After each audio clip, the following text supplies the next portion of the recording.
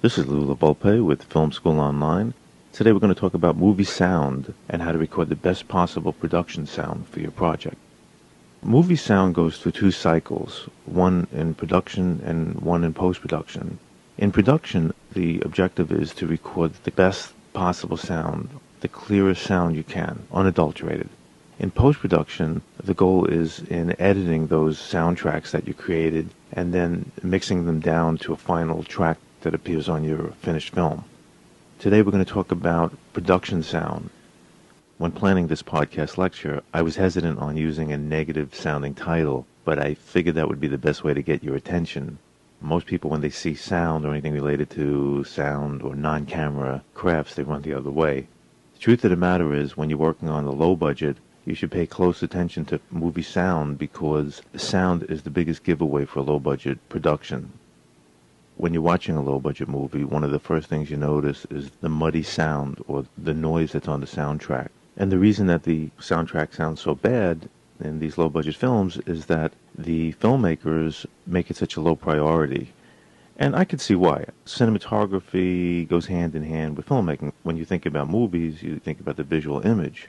But audiences are much more forgiving of the visual image than they are of the sound image. And the reason is, as you're watching a film, your eye adapts to the style of the filmmaking. So if the film is grainy, at first it might strike you as a little strange on an unconscious level, but after a few minutes your eye will adapt to it and it's not going to be such a big thing.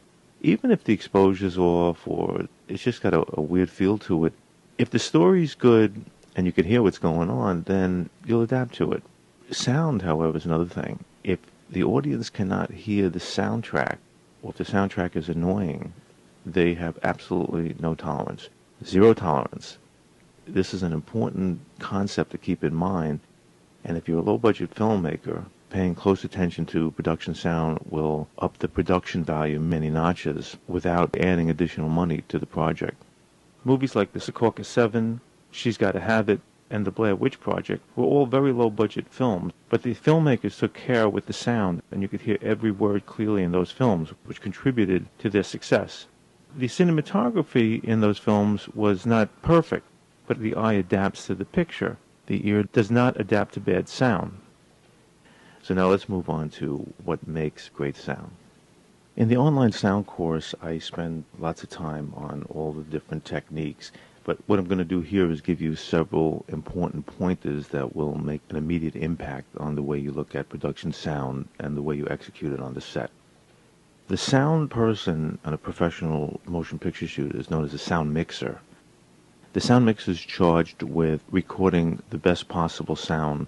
Earlier I said unadulterated, and what I mean by that is the best way to record sound is by applying as few filters as possible. There are certain filters that you can apply to eliminate rumble or background noise, but often you can get away with that. And the reason you don't want to use filters on the set is because once you apply a filter, it's very rare that you could remove it, and it's best that those filters are applied in post-production towards the end of the process. So the sound mixer is in charge of recording sound.